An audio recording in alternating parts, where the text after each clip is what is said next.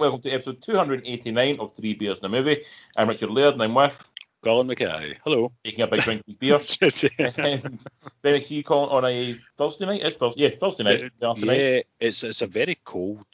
It is ridiculously cold, even for a man who's got the flubber to keep the cold out. It's still cold today. And we're getting threatened with snow as well, aren't we? I mean, it's springtime. Why are we getting fucking snow? This is not springtime. We have had snow every year in March for the past decade. Nope. I think we should change the calendar then and make March, February. Fuck it. We should, because remember, we always get mild Octobers and then we get really cold Marches. So maybe we need to shrink the calendar a little bit so we don't all automatically think October is winter. Exactly. Just forward a wee bit and we're all happy. We're all happy. Yeah, that would work for me. But it's not pleasant out there at all, is it? So it's cold. It's very, very, very cold. And then that's offset by the fact that no one can afford to put their heating on, so you come home and it's cold as well. Cold, yes. No, I've came in from the cold to the cold. Of, just edging our bodies to try and remain warm for as long as possible. We are in an ice age, aren't we? Yes. So, yeah. Puddling for warmth now is what we're doing. What are you drinking, Colin, to keep yourself warm tonight? Disappointingly, a very generic bottle of Miller's. Is it at least warming the cockles? No, because it's bloody cold. It's out of cold. Yeah. You can get a rummy or whiskey bit in you again. I used to quite enjoy Miller's, but it's I don't know. I bought this with my son. We were just watching movies and having a few beers, and I just bought a wee 6-pack of Miller's, and these are left over, and I'm like, I'm not enjoying it as much as I remember enjoying it. So I don't know if Miller's has changed or if I've changed or I've just realised your palate has now changed. You're not into Miller anymore. Yeah, I mean it's not dreadful. It is generic, but it's subpar generic. Is Miller to Budweiser as cola is to Pepsi, or Pepsi is to cola? Possibly actually. Yeah. It's like Coors, but not as nice almost. Okay. And Coors is like pretty bland as well. Pretty bland as well, yes. Yeah. There's not much to that either. Yeah, so it's something it's drinkable, but it's I'm not savouring the sips. No, I'm with you. Yeah. You don't love it. Are you still off the beverage? No, I've got a wee Brewdog Guava tonight. Boo. I know. But again, just to warm the insides a little bit, just because just to heat the body up a little bit. I'm told if you're in the mountains, you drink some alcohol to keep yourself warm.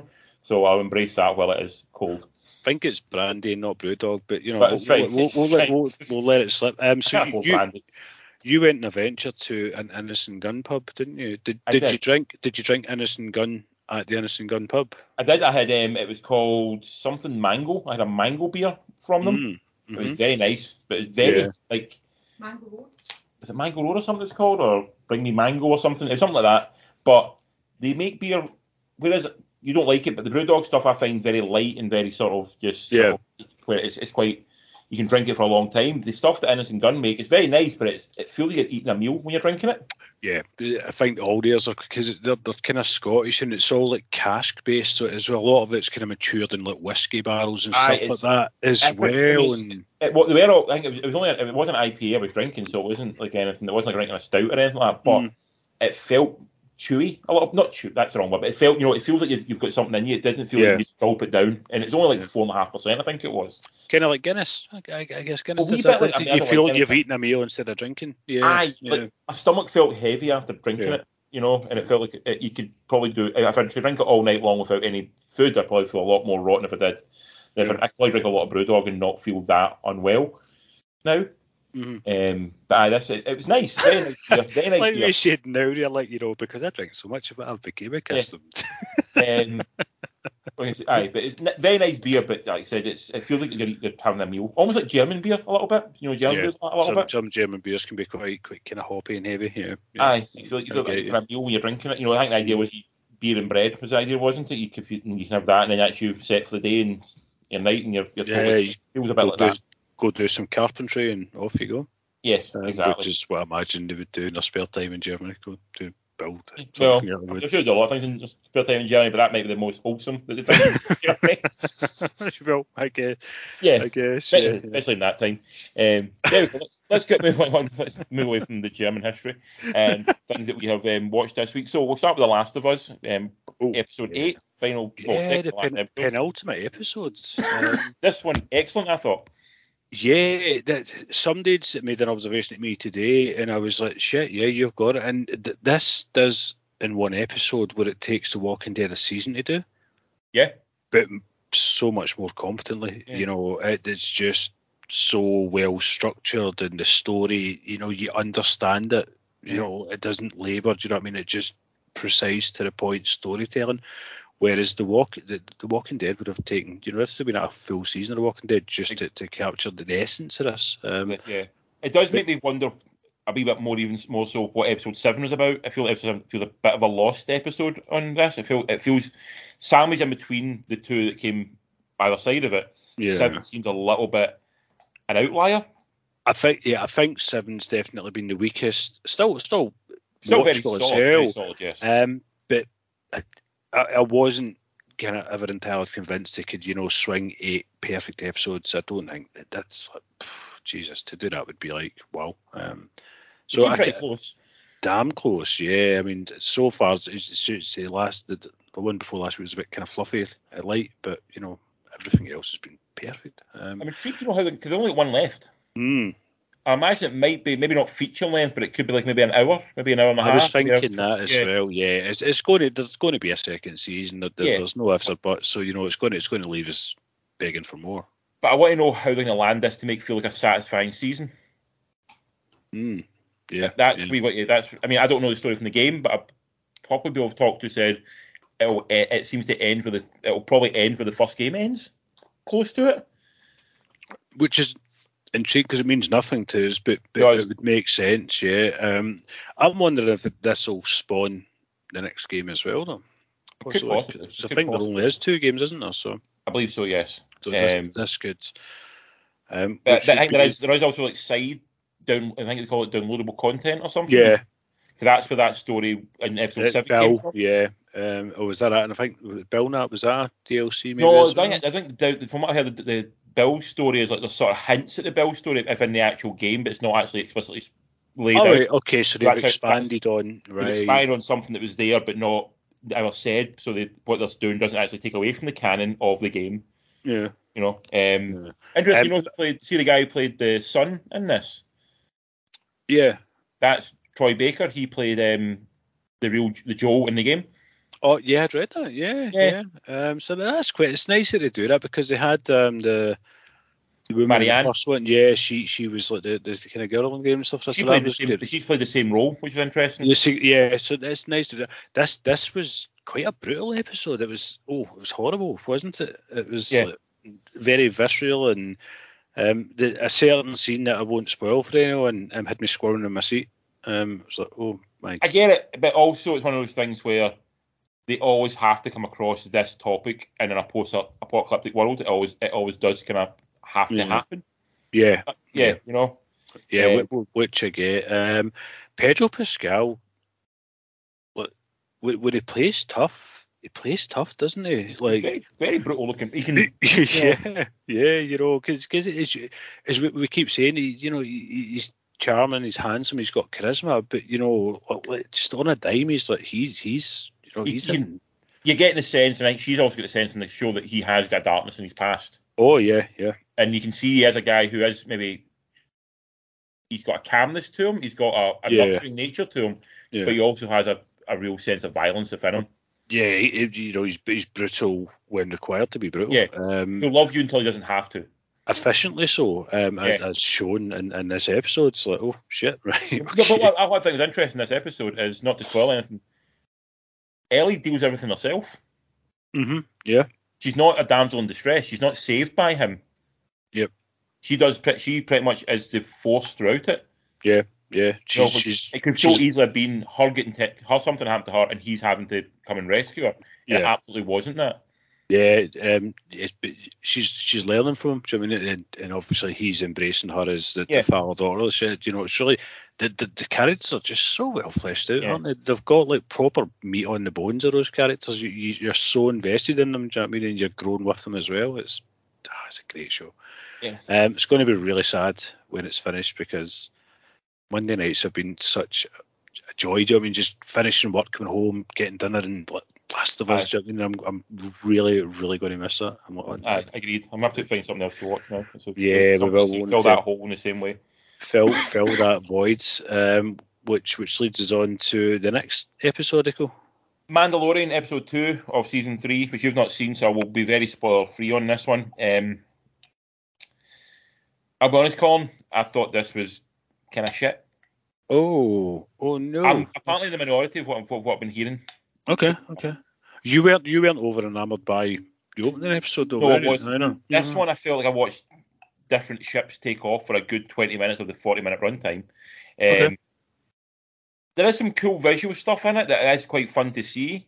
There is a lot of stuff that's sort of getting delved into sort of the I actually enjoyed, I always enjoyed the sort of Monster of the Week aspect to the first season in particular, where he just sort of like rolls into town, fixes a problem, rolls out of town. Now season 2 had like half of them and another half of like sort of like lore episodes. Yeah. This is more delving into more of the lore-esque aspects of it. Okay. And I don't care enough about the lore of the Mandalorian and all that kind of crap to really give a damn, to be honest. I was just more there for like, I'm quite like these sort of like, we made it a space western, fight of the week type thing. Yeah.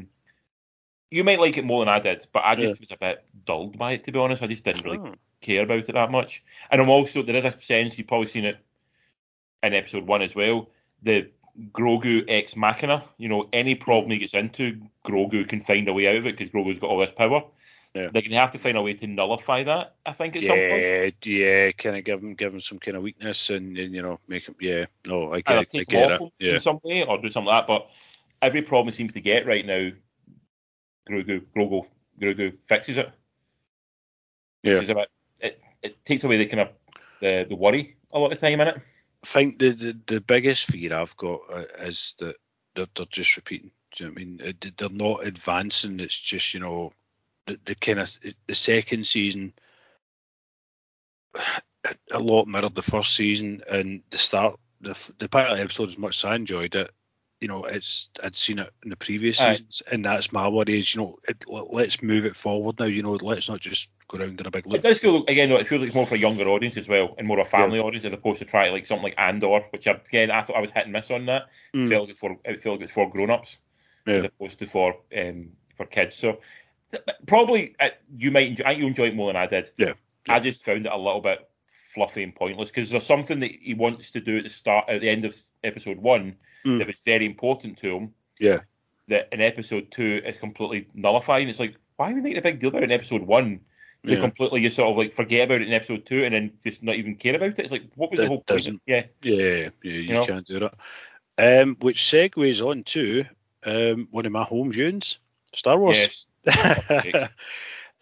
So I had my biggest child overstaying, who I've not seen for a while, and he's discovered, we took him to see Phantom Menace when he was a wee tiny boy, and he's rediscovered his passion for Star Wars, much to his dad's delight, because I've been trying for years to get him into Star Wars. He hadn't seen Solo, a Star Wars story, so I watched it with me. So we had a father-son bonding over Solo and a couple of Millers, and I don't care what people say. I like Solo. I do. I like Solo. I like it as a space western. I also like it as a Star Wars movie. I like Solo. But Solo is the Ant-Man of the Star Wars universe, and there's absolutely nothing wrong with it. There's equally absolutely nothing interesting in it whatsoever. It's a completely competent. It's Ron Howard directing it, so it's a completely competent 3-star movie. Probably a good 20 minutes too long, but that's here or there for Star Wars. What movie isn't? Yeah. What movie isn't? It's a completely competent but absolutely unnecessary picture. It offers and adds nothing. Whereas we all know there's a Lord and Miller cut out there somewhere. Yeah. That is something you might have wanted to see. Maybe that may have been a swing at something as opposed to being very just straight down the middle. Nothing sort of. Play it safe. Go for the box office draw. Definitely the beigest of all the beige films. It's essentially like the Ant-Man. It's also like the Fantastic Beasts of the Harry Potter world. It just comes so beige, it's completely forgettable. No, I remember that, but that's just me. I'm a big nerd. But the kid liked it. I'm he sure enjoyed people do like it. Yeah.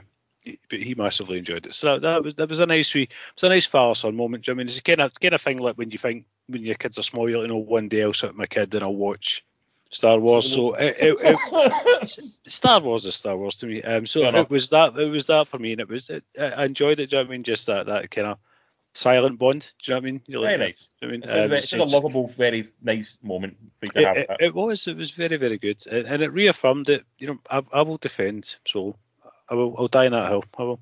Yeah. There's horrendous films that I will defend to the very end, and these films. Oh yes. So I've nothing against you defending this film, Colin, but I will not. I won't fight on that hill with you. Let's just put it that way. No, I know you will run away and desert me. I know you will, sir. I'll put up a wee bit of a fight. I'm not going to die on the hill. If it gets too dangerous, I will definitely walk away from the fight. But yeah, that was a nice night. It was a very, very pleasant evening. I enjoyed it immensely. It does sound a lovely evening, to be honest. It was. Yeah. Well, let's move on to some stuff in the cinema then, Colin, while we're here. Cinematics. Well, this one was in the cinema. It's called Living. It's now on Amazon rental. Okay. Mm-hmm. So I think it's just come out cinema recently. I think it might go back in the cinema based on the fact that the lead actor got an Oscar nomination. Oscar, yeah. Bill Nighy's been put forward for a. I don't think he's going to win, but I think it's his first nomination, and he's like, really? Yeah, it's quite nice because Bill Nighy's a guy who's been around for a long time, done some real shit, and done some real just constant work. So it's nice to get recognition. Anyway, it's directed by Oliver Hermanus, who's a South African gentleman who directed a film called Moffy and The Endless River. The plot is adapted from a Japanese movie called Ikiru by Akira Kurosawa. So it's coming from a very strong pedigree of movie. Yeah, for sure. Yeah. Essentially about a guy who's in his sort of 60s, maybe late 50s, 60s, who's been working in a job for all his life. Set in the 1950s. He's certainly a man he wants to be a gentleman. He wants to, work in the city. That's what he does. But he's basically just done that all his life. He's not really done anything else with his life. He finds out he's going to die very shortly, and he sets about just trying to make an impact in the finale of his life. To do something that means something and to sort of experience life. In many ways, he feels like he hasn't done that. He's been cut off from his son. He's not really done much else. So just him just sort of coming to terms with the prognosis of death very shortly, and also, how he can sort of leave a little mark in the world. I guess we all ask ourselves that question, but don't always what have I done? Who am I? Why am I here? So, yes, it's a ponderous. Yeah. You get Bill Nighy, he's title role, the main role in it. You get Amy Lou Wood, who plays sort of a young girl who works in the office with him and sort of reflects a friendship up with him. Alex Sharp, Adrian Rollins, and Oliver Chris. Really, it's a Bill Nighy show. That's the whole point. Yeah. It's a Bill Nighy show. It's a very wonderfully understated but very poignant Bill Nighy performance. He shows that I think I've never doubted it. Bill Nighy's got a lot of acting chops, and he can play big. If he wants to do something, like the Love Actually thing when he plays the rock star. Yeah. He can also play this sort of nice. He's not all just flashes, he does sort of random movements and kind of a bit kooky and weird. He can actually play a normal, simple man. He does it really well. So that's a crowd grabber. That's why you're watching the film. It's for him. Story's very simple, but it's very well told. But the second part of the third act, or it's maybe towards the end of the second act, it starts to lose a bit of pace. Yeah. There's something that happens in it, and there's a kind of slight twist in how they tell the story that didn't entirely work for me. Okay. That made me lose a little bit of interest in it. But it is lovely bank holiday viewing, completely non-offensive. For all the family, there's nothing in it you wouldn't want your granny to see, your kids to see. It's very much just a very good family watch. And what it does find interesting is it shows how good story can transcend geography and culture. Yeah, because by all accounts, it's almost a very straight adaptation of the Japanese film that was set back in it was obviously made in the 1960s, 50s or 60s. It was made. Yeah. Old film. But it's obviously that's Japanese culture is very different from British culture of the 1950s, but the story still tracks. So I thought that was. I've not seen the film, so I can't 100% say this for sure, but it's nice that partly is the case. It does still work. That it can translate and make a coherent, watchable film. No, totally. I get you.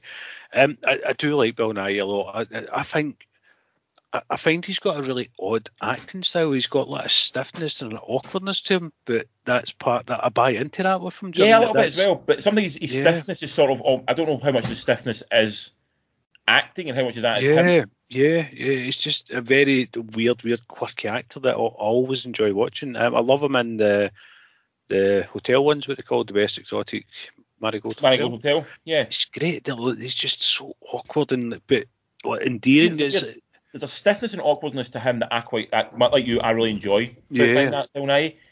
But Eddie Redmayne has the same stiffness and awkwardness, and I find him almost impossible to watch. Irritating, yes, yeah. I think it gives Nighy. I think Nighy brings a vulnerability with it, and you kind of, it brings out the kind of care in you. Do you know what I mean? Where you just want to kind of, nurse him or whatnot. Do you know what I mean? Whereas with Redmayne, it just comes across as creepy. Yeah, it's a very subtle line because I think they're both almost doing the same thing. Yeah. But maybe because Bill Nighy's older, perhaps it doesn't come across in a different way. Possibly. But I can't remember Bill Nighy. I mean, I've seen Bill Nighy in a lot of stuff, even when he was younger. He's not that old, Bill Nighy. Yeah. I've always seen him somewhat as a older man. Yeah, definitely. Same actually. I don't ever remember. I can't think of 20-year-old Bill Nighy, is my point. Yeah. He's kind of an age where you only know him from 50 onwards almost. 40 or 50 on. It's like Morgan Freeman. Can you think of a young Morgan Freeman film? Yeah. He isn't. He's it's utterly bizarre, isn't it? Very strange. Yeah. But I enjoyed it. It's a very sweet film, very lovable film. It's got a lot going for it. Like, particularly Bill Nighy's performance is very nice. So I gave it a very solid 7 out of 10. That's not bad at all. And it's really, really nice that he's got the Oscar nod. That's yeah. And as we said off camera, it's all kind of posture, and it doesn't really matter to anyone, do you know what I mean, but them themselves. But it's nice to get. Bill Nighy, a wee bit of recognition. He seems like one of those guys who deserves the recognition. I think so. Yeah, agreed. Also, Matt, we'll go for one that's been out a couple of weeks that I've seen again. You haven't seen them. We'll move on to the main event. So one I'm going to talk about now is one called Magic Mike's Last Dance. I'm sad. I was so excited for I first seen the poster to the trailer, and I was like, my wee head exploded with excitement almost, and I've not fucking seen it. Yeah. Directed by Steven Soderbergh. So the man is back doing what he started. Yeah. Obviously, the first Magic Mike, didn't do the second one, done the first one. Done a film recently called Kimmy, No Sudden Move recently. Obviously, he's done stuff like Sex, Lies and Videotape and Ocean's 11, 12 and 13 films and Traffic and many other things. He's done a lot. Very much a pioneer of indie cinema, yeah. Very much, yeah. I mean, very much remained true to his roots. We've done that one Unsane recently. Remember the one that was shot on the iPhone? I think both of us really enjoyed that film, the one with Claire Foy. Yeah. He's definitely not a man who sits around. He gets a lot of work out there. Yeah. For a man who's supposed to retire 10 years ago, I think he's done more films in the last 10 years than he has. 10 years than he's done the previous 20 or so. Something like that, so absolutely. He's definitely a busy man. So the plot of this one is Mike's the strip club is closed, obviously, from the end of the last one. Mike is working as a bartender, sort of these sort of fancy events. One of the fancy events, people recognises him and then recommends him to a friend that he will unlock the spark in her life. So Mike dances for this lady. Lady really likes it, obviously, because it's Mike. And she then offers him, as you do, basically pretty woman's him a little bit by paying him to stay with her for a long time while she puts on a show in London based around his dance and his, magic, the Mike show, essentially. Yeah. Basically to get back at her ex-husband, who owned the theatre, and she now owns the theatre. In that sense, that's essentially the plot. It's a revenge story. When you say it out loud, it's a very, very shallow film. Very shallow plot. So. Yeah. So at back, you've got Channing Tatum playing Mike, as he is, and it's sort of the character is loosely based on his previous sort of life as an exotic dancer, but I think this is definitely now venturing into the very, very much the fictional part of it. Yeah, we've kind of moved off from the grit that was Magic Mike. Then the funness of Magic Mike 2. Yeah. You've got Salma Hayek in it as well. You've got Ayub Khan Din plays the driver. And the rest of the cast, Joe Manganiello, Matt Boomer, Alan Cox and Kevin Nash, all pop up in it for literally a Zoom call. Really? That's a shame. Yeah. Yes. We'll get to that in a second. This is an insanely weak sequel, and I'll put this out because I enjoy the fuck out of the first one. I think the first one's a great movie. Yeah. And I think the second one is completely dumb but insanely fun as well. Yeah, it's a great watch. You're sold. I mean, you give them your heart. You're like, yeah, take me. All the way. As much as people might think it's weird for a certain type of man to like Magic Mike. I know there's still that sort of pretension behind it. It's a film for women to watch. I think Magic Mike films are actually great. I think they're actually fucking... Yeah. No, I agree with you, and I think we should own that manly madness by appreciating Magic Mike for what it is, sir. But it is, yes. This feels more like an ad for the stage show that's not going on in London right now. It almost feels like a 100-minute commercial for the stage show. Yeah, very much so.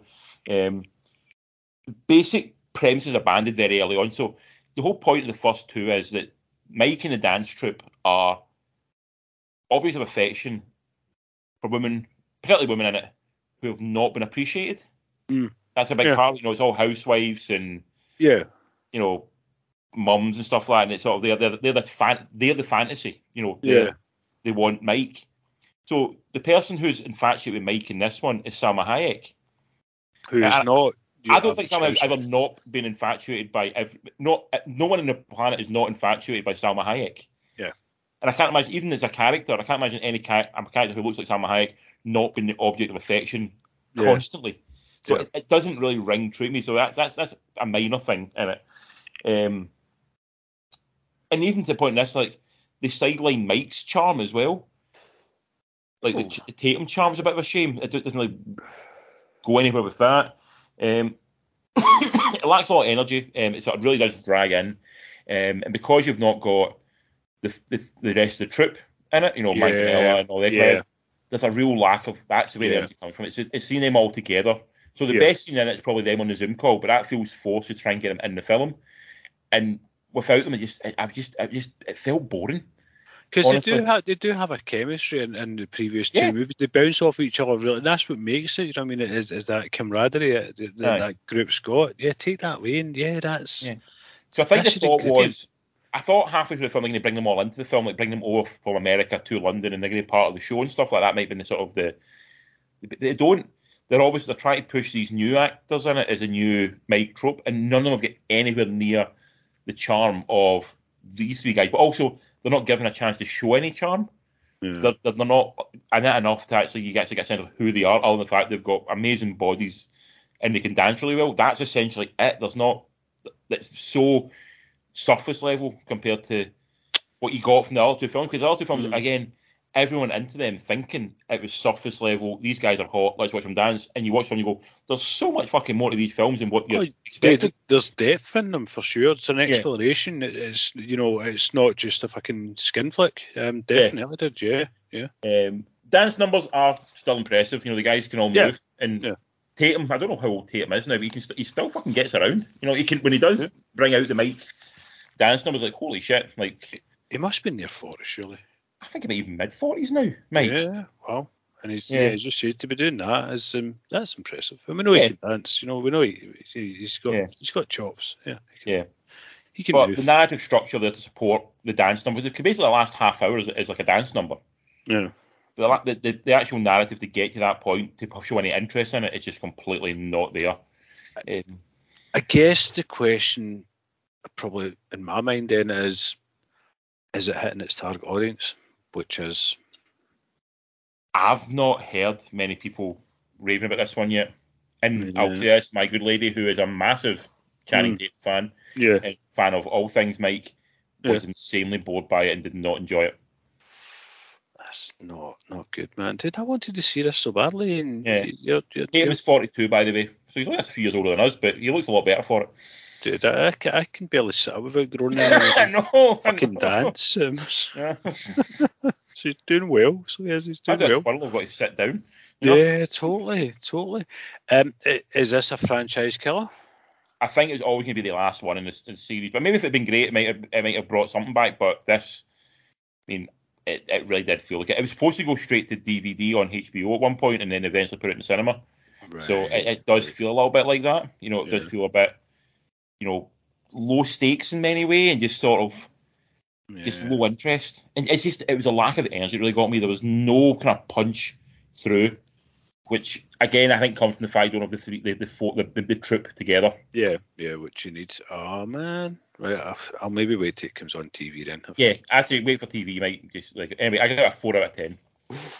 Oh, that's been your lowest rating for a long time, I think. I think the lowest has been 5. I'm going to say for a couple of months now, mister. Channing needs to redeem himself. He needs to. That tells you, because you know me, I'm all for Channing. Totally. That's why I'm so surprised, because we do have a unhealthy appreciation for Channing, possibly. But oh god. I gave it On the Line 3 out of 10. The really bad Mel Gibson one. Yeah. I gave Bank of Day 5.5 out of 10, but it was actually a good 5.5 out of 10. Yeah. So this is like a punch in the gut, low score. Damn, sir. It bored me, and that's something like that shouldn't bore me. If you bore me in a film like this, I'm not going to be engaging. Yeah. So, Mr. Tatum, if you're listening, come on, do better. You are better. Yeah, because I enjoyed him in that one he done with Sandra Bullock recently. I enjoyed it. Yep, I enjoyed him in Dog, for goodness' sake. Dog was very charming in Dog. Yeah, exactly. Do you know what I mean? So we know, that Channing is, he's a dude, Don't sideline Channing. Let Channing be Channing. He's not married to someone really famous, Channing Tatum. He is, but I can't remember who it is. I can't recall. What you can do is you can Google that while I line up the main event, as you rightly said. So the main event was a very good call. Yeah, so you're talking about Creed 3. I've not seen it, unfortunately. I'm talking about Creed 3, which is the third in the Creed movies, of course. And it's the 9th in the Rocky series? The 9th in the Rocky franchise, yeah. Yep. So I went to see this. I'll give the specs on this one, first of all, because I've not seen it. Unfortunately, I had some problems in my home, so I had to abandon cinema viewing for a little bit. There's holes in the ceiling, Colin. There's holes in the ceiling. So Creed 3 is directed by Michael B. Jordan. Part owner of Bournemouth Football Club. He owns Bournemouth Football Club. Is he doing a Ryan Reynolds? Was this, I think, before or after? They're in the Premier League, so they don't really need the money. I don't know what. He's a conglomerate. He's one of the owners, but he's the sort of face of it. Okay. I didn't know that. Yeah, there you go. Thank you, Liam. Yeah. There you go. So that's how you show wealth now, by buying a sports team. You can't buy an NFL team. It does seem to be a bit of a Hollywood trend, doesn't it? Let's invest in the soccer. That seems to be a bit of a... Because they all want NFL teams, but no one will sell an NFL team. An NFL team is a reason to print money. Mm-hmm. NBA is much the same. Yeah, even ice hockey, I guess, to an extent as well. Not so much, but NFL, but there's more prestige in the Champions League, and the English Premier League's got a lot of money, so that's why they're all buying these clubs. Anyway, Michael K. Jordan, his directorial debut, which... Yes, yeah. But he's worked behind some very good directors, so you feel he's seen a lot. Ryan Coogler, for example, has been a sort of a mentor to him, I think. Yeah, definitely. I think the Coogler brother also done the script for this one as well. Oh, did he? Didn't know that. Yeah. I can't remember his name. He's the other Coogler done the script. Yeah. Remember, this is going to go off before we start talking film. Remember how the first Creed film came about? No. It was Ryan Coogler was telling a story to his dad's a massive Rocky fan. And Ryan Coogler basically came up with an idea for what the Rocky film would be going forward, like the next Rocky film, and it was about the character Creed. So basically, his dad was dying, and this is the story he told his dad of what Creed would be. What? And then one day pitched it to, I don't know if he pitched it to Stallone or pitched it to the studio, and they loved it, and that's how it got made. But it was basically, he had an idea for what the continuing Rocky saga would be. So it's basically a dying man's wish. It's almost like fan fiction, essentially, the Creed film. That's essentially what it is. So it's that kind of... Anyway, Keenan Coogler is a gentleman's name. Yes. So he's Ryan's brother. So this film is set after the second one, obviously, I'm assuming a few years. Yeah. Adonis Creed is now established as the world heavyweight champion. Very much living the life, much like in Rocky 3, where he's living the life, enjoying the life, being established as champion. Maybe fought a few fights where the opponents went up too much, possibly, I'm guessing. Yep. Padding his numbers in some way. Yep. Someone from his past comes out who is from the streets. He's had a relationship with in the past before, who basically challenges him to a title fight because he was put in jail for a crime they were both involved in, possibly. Yeah. Yep, and didn't feel he didn't get his chance. This is a revenge fight for him. So it's building up to the fight between them two, essentially. Yeah. So it's basically Clubber Lang upgraded. It's Rocky. And we kind of touched on this a year before. Creed 1 is Rocky 1. Creed 2 is Rocky 2. Creed 3 is Rocky 3 and 4. Yeah. Or Creed 2 is Rocky kind of 2 and 4, I guess. Yeah. Right. But it is, it's just paralleling which came before. Cast in it, we've got Michael B. Jordan back as Adonis Creed. Back as Donnie, yep. You've got Tessa Thompson playing Bianca Creed, his wife. Yep. Jonathan Major, who from Kang and having a bit of a moment right now. He plays the Damien Anderson, who is the guy he's fighting. The antagonist. And we've got Phyllis Rashad coming back in it as Mrs. Creed, or Mummy Creed. Apollo's wife. Yep. Yep. I think that's about all the cast you probably would are sort of big names, I would guess. Yeah, there was no one else that jumped out that I thought, oh, there's whoever. There are some callbacks to the other films where they bring characters back again. Right. Which is a very odd choice. We'll get into this in a wee second. Okay. So let's play a wee guessing game here. So what do you think the highlight of this film was? Final fight. No. Performance. It was performance. It was performance of Majors. He was the shining light in this. As you say, he is having a moment. Yeah. And last week you touched on how he seems to embrace different characters, and you can't, he's an actor, he embraces and he becomes a character, and in this he's not Kang. No. Do you know what I mean? He's playing a different character again, and he can act, totally different, totally believable, and not in any way. Yeah. You don't look at see Jonathan Majors, you see this is the character he's playing. Absolutely, he is quite. Probably buying into the hype about it, but he is quite a phenomenon. He really, he's got something, man. You're drawn to him whenever he's on screen. What's going on here? I'm trying to think of a time. Remember, there's been times in the past they've tried to force certain actors upon us. Mr. Worthington, for example. Yeah. And it was never really convincing from him. But everything I've seen this guy do, I'm like, I'm buying this guy. I'm 100% into what he is doing, and I will watch him for the next 20 years if he's going to keep doing work. Yeah. He's very good. But yeah, so back to Creed 3.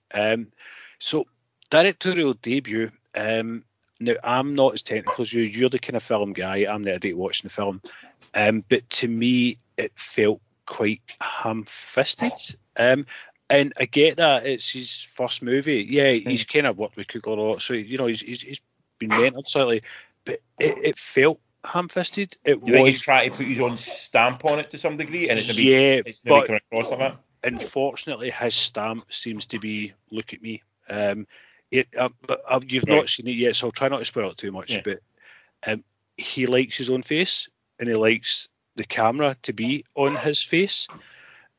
He's very, very, very fond of close-up shots. Right. So there's a lot of close-up shots of Michael B. Jordan. A lot of them, which don't make sense. I'm watching it thinking, why does this shot make sense? I don't understand. What am I meant to get? I don't know. Is there a female fan base that wants this? Is it narcissism? I didn't get the style, the directorial style. The sad thing about this film, which really made me not like it, I'm afraid, is it's missing Rocky. No, I think honestly that's the thing that Creed 2 completely. Because I went back and reviewed Creed 2. So did I, yeah. And I think the one thing Creed 2 completely fucks up, and is a major storytelling error at the end of it, they leave Rocky alive. You think so? They should have killed Rocky off in that series, in that episode, that film. Therefore, there's no issue because people aren't sitting there waiting for him to come back. The fact they've left him alive means everyone's expecting to come in the last minute and get but what I'm saying is that the heart of the Creed films so far, the first two, has been Stallone. No, bullshit. I'm calling the first. No, first one. The heart of that film is all Adonis. No, I think Stallone is. But I think you're an old man who only still sees Rocky as Rocky. But he is. He's no. I now see Rocky as Mickey. I've transcended, man. He's, I'm higher plane here. No, I really do think it was missing Stallone a lot. I think, and I get it. You can't just throw him in there as fan service. Eventually it's got to stop. But this one really them, I think, and he's not there. And what would his purpose in this film have been? I've not seen it, so I can't confirm. What would his purpose have been? This could have been the one he died in. He'd done a Mickey died in Rocky 3. Do you know what I mean? If you're running parallel, then you know. But you don't have to make it parallel. But I'm asking, what was he? Would have been a trainer again? But that's what he is his coach. Yeah, he's his manager, coach, trainer. The second one. Is his friend. Do you know what I mean? He's just somebody goes to for advice. That's the thing, is he's everything. Do you know what I mean? He's there for him, and you need to see it together. I'm trying to debate something I've not seen yet, so it's tough. But I'm actually all for a Creed film not having Rocky, because I feel it's something that maybe it needs to try and stand on its own 2 feet. I don't think it works, and I think it's possibly because Stallone didn't, because it was Stallone's choice. I was reading a wee bit about it, it's quite sad actually, but Stallone didn't like the direction they were taking it, which when I see it, I understand. I'm like, okay, I kind of get why you think that, but apparently Stallone, back in the day, the studio basically fucked him of his rights to the character, so he has no rights at all over the Rocky character, so it's theirs now. I'm going to defend the studio on this. The studio did not fuck Stallone on this. The studio paid him money for the script that he accepted, took that money. No, I get that. No, it's like a band signing all the rights to a thing. No.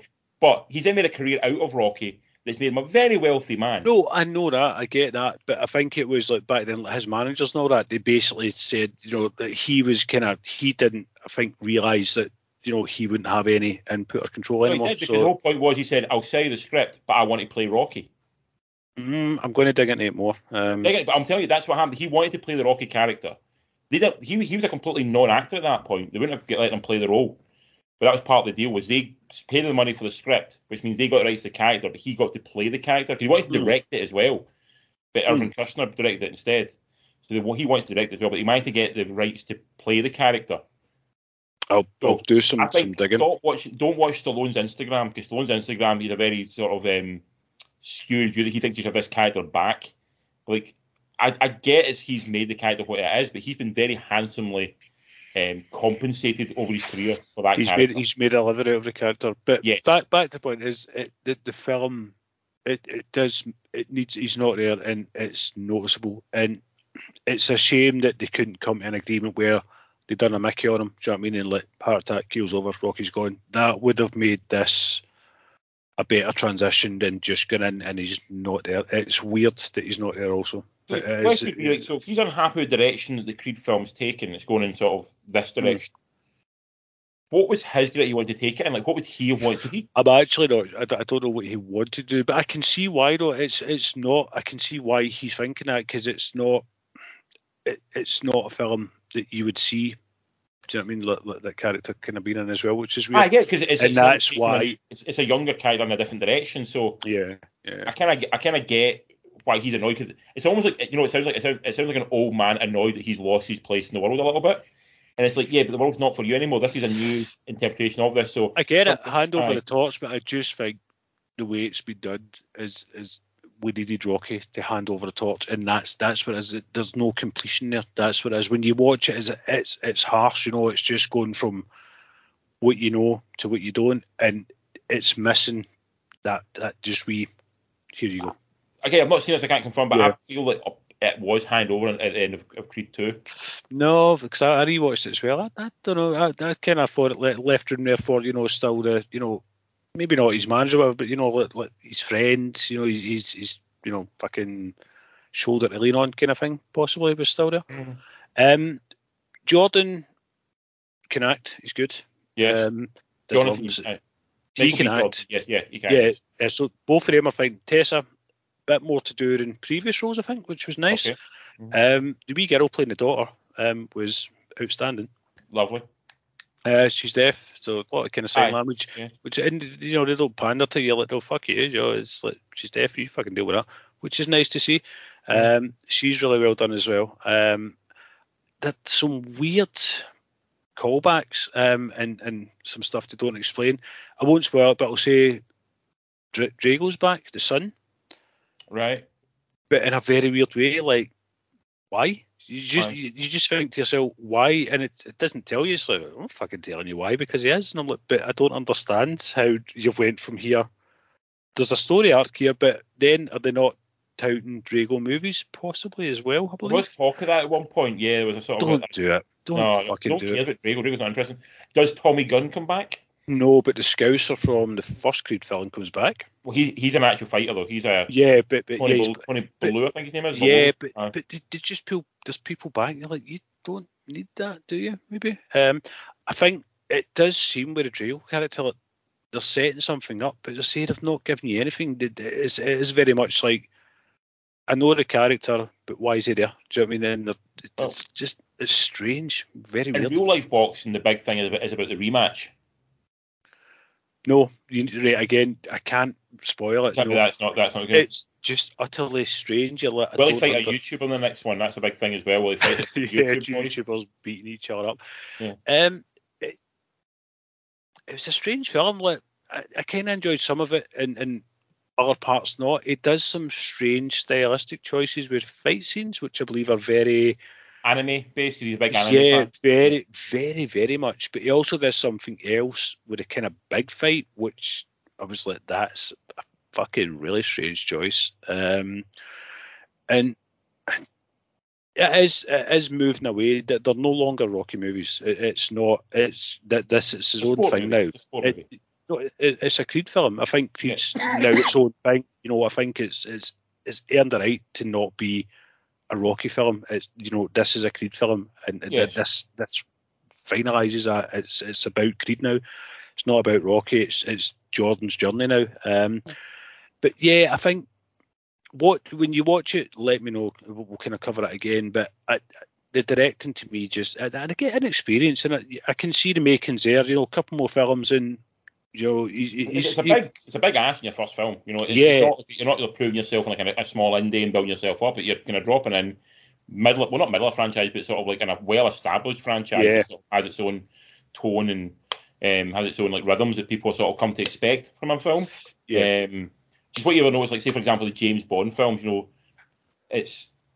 I'm always not a fan of a lot of them, but there's always a certain sort of tone throughout all of them.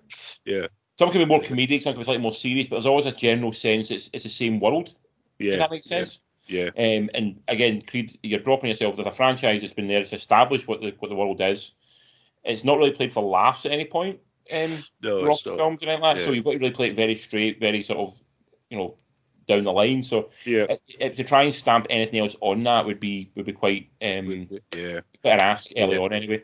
But some very odd stylistic choices, and as I say, he does a lot of camera work on his own face, which is very like, oh okay, but yeah, and say a really, really odd choice towards the end, which I maybe you need to appreciate anime. I don't know, maybe you know what he's doing is something I don't understand because I'm not a massive anime fan. Possibly that's it, but I don't want to spoil it. So once you've seen it, we'll talk about it next time we pod. But 5 out of 10 from me. Very, very middling. They're quite long. We're talking 2 hours plus? Just over 2 hours. It doesn't really labour.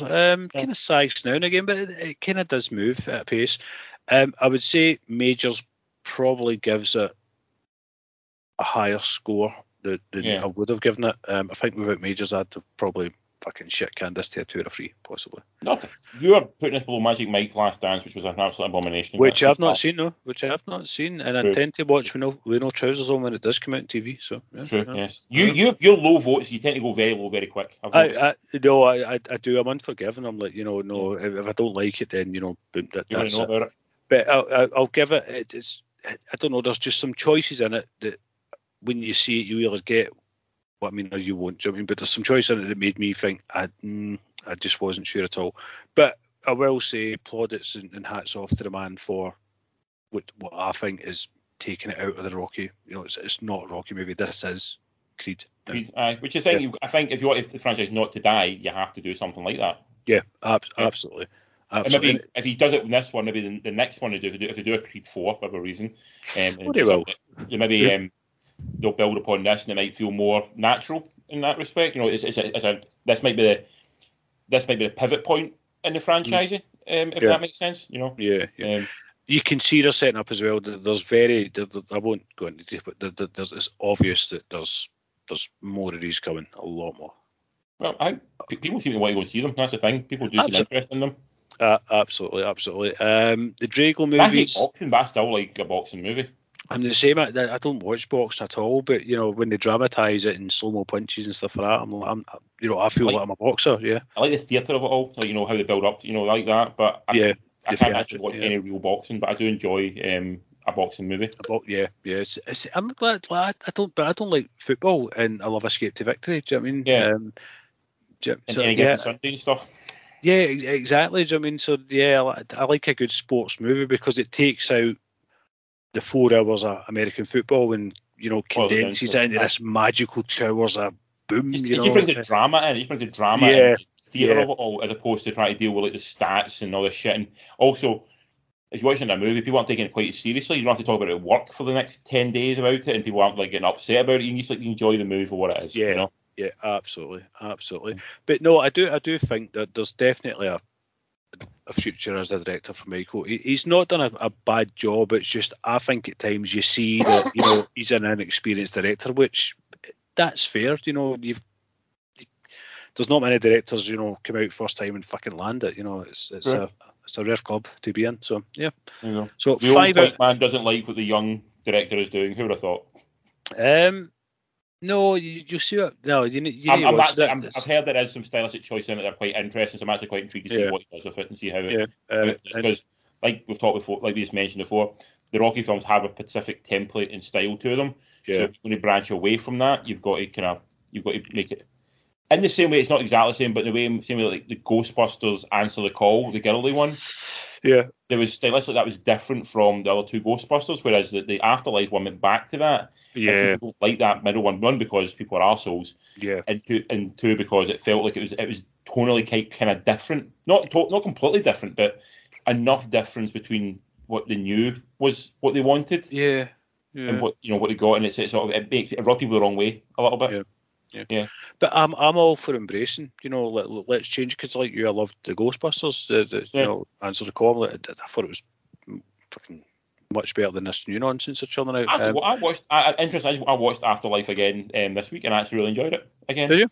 Actually, it works well as a film. There is a lot of stuff you go like, that's very cliched. You're just ripping it off in the first couple of movies. Yeah. But again, I actually quite enjoy it. Apart from the last scene we've discussed before. Yeah. I really enjoyed a lot of it, to be honest. You're digging it. So yeah, that's Creed. And that's my thoughts on Creed. Let me know when you've seen it, and I'm looking forward to seeing it. Yes, I am. And I wish I'd seen it this week, but just like I said, life, unfortunately, adult life getting in the way. So you're right. Your roof is caving in. That is reason to stop and think I can't really go to the cinema tonight. No, it's more we can't leave the dog in the house and the cinema and the roof caved in on it. Feel horrendous. I feel there's a movie in there somewhere. Anyway, next week, Colin, that's us for this week. Next week, you're not going to be here, so it can be me and our Maxine friend who will be talking movies. We're going to have our foreign correspondent with you. Yep, we will probably talk a little bit about the Oscars and more about them. We'll also hopefully talk about Scream 6, which is out this week. Yep. We're going to talk about 65, which is the new dinosaur laser guns. Planet of the Apes with dinosaurs, basically. Yeah. But annoyingly, they've kind of, it's like irritate me. This what they've told you. Spoiled it in the trailer. Yeah. They could have done a Planet of the Apes and just made it, what not shows you any dinosaurs, and they've been like, what the fuck? Show dinosaurs, because I'm sure the Planet of the Apes trailer showed apes. Yeah. But you don't have to show me it's Earth. As far as that, anyway, that's the side of do you think there's a reason for doing that? though? They are very balls. I've got a theory. I'll speak to you about it off camera in a minute. But I've got a theory on why they've done that, and I think there's a reason behind it. But yeah, it seems very odd, doesn't it? It's like just straight for the outset, and here's the twist. Like, really? This is a double twist. We've also got Navalny out. It's a documentary that I'm going to try and watch on some of the streaming services. It's up for an Oscar. It's all about, I believe, the Russian sort of invasion and the people in Russia speaking out against Putin, essentially. And all of it. Looks heavy. Sounds dangerous, man. Yeah, one from Ian McFall to delve into. And also, I'm tempted to go and see it on Monday night. Peril is showing at cinema. The follow-up to... Or the prequel to X. Sorry, the prequel? Oh. Why is that back out in the cinema? That's strange. It was never back in cinema.